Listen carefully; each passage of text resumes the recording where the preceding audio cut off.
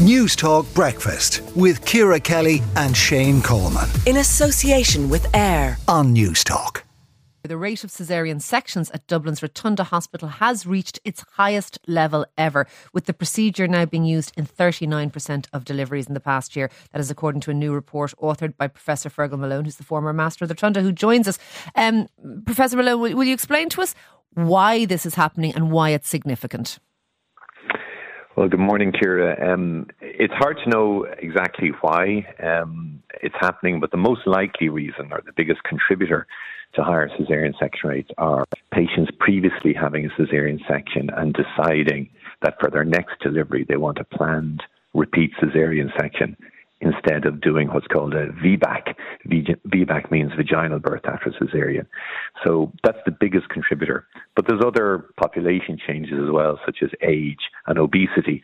But the biggest one, as in terms of numbers, is people who've previously had a caesarean just deciding that they don't want to try for a vaginal birth. They want to go with a repeat caesarean. And is that just an anxiety on their part? Is there good reason why they might choose to not go for a vaginal delivery after a caesarean?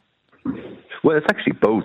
There is a lot of anxiety. If someone has a traumatic first birth, for example, a long labour that lasted several days, ultimately needing a caesarean section, that may be so upsetting and traumatising to a woman that she may decide, listen, I can't go through that again and I just want to have a planned repeat caesarean. Now, we have what's called an NBAC service at the Rotunda, next birth after caesarean, in which we give support and counselling to patients in that situation and try and guide them to the best possible decision for them. And if that's to try for vaginal birth, we'll totally support that.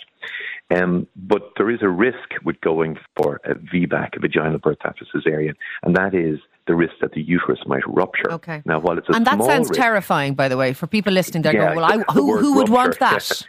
Exactly. It does sound terrifying, but the good news is uterine rupture is very rare, about 0.5%. Okay. So it's very unlikely to happen. So what you need to do, and what we do, is we analyse exactly what happened in the prior delivery and try and guide the patient as to whether she's more or less likely to have a uterine rupture. So 995 times out of 1,000, that's not going to happen, but yet people might be afraid of it. You mentioned age, you mentioned obesity. I presume that age is going up in terms of mums giving birth now, and that obesity is moving in the same direction. Is that correct?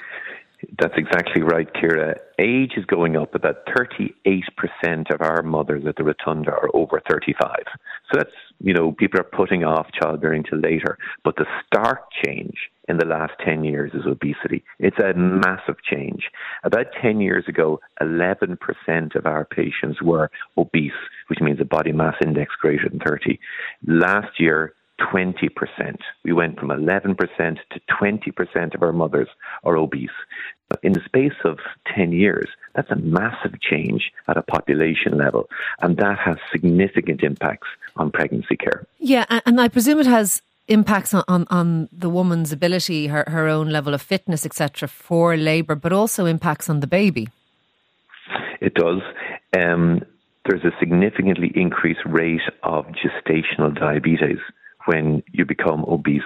And in fact, our diabetes rate has also increased significantly. Again, 7 years ago, we had about 900 women a year with gestational diabetes. Last year, we had 1,200. So a 12% increase in diabetes.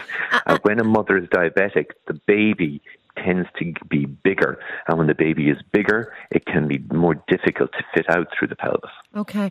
And Fergal, from what you're saying, are we becoming as a population, and particularly as a pregnant population, less healthy? We're older, we're heavier, we're less well able for normal vaginal deliveries. I presume this is of concern. It's very much of concern because a higher caesarean section rate, it's surgery, it's major surgery, it's not a trivial surgery.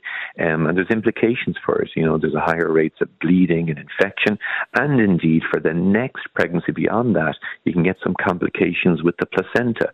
So for all these reasons, it is a concern. And it's not something that we can just passively observe.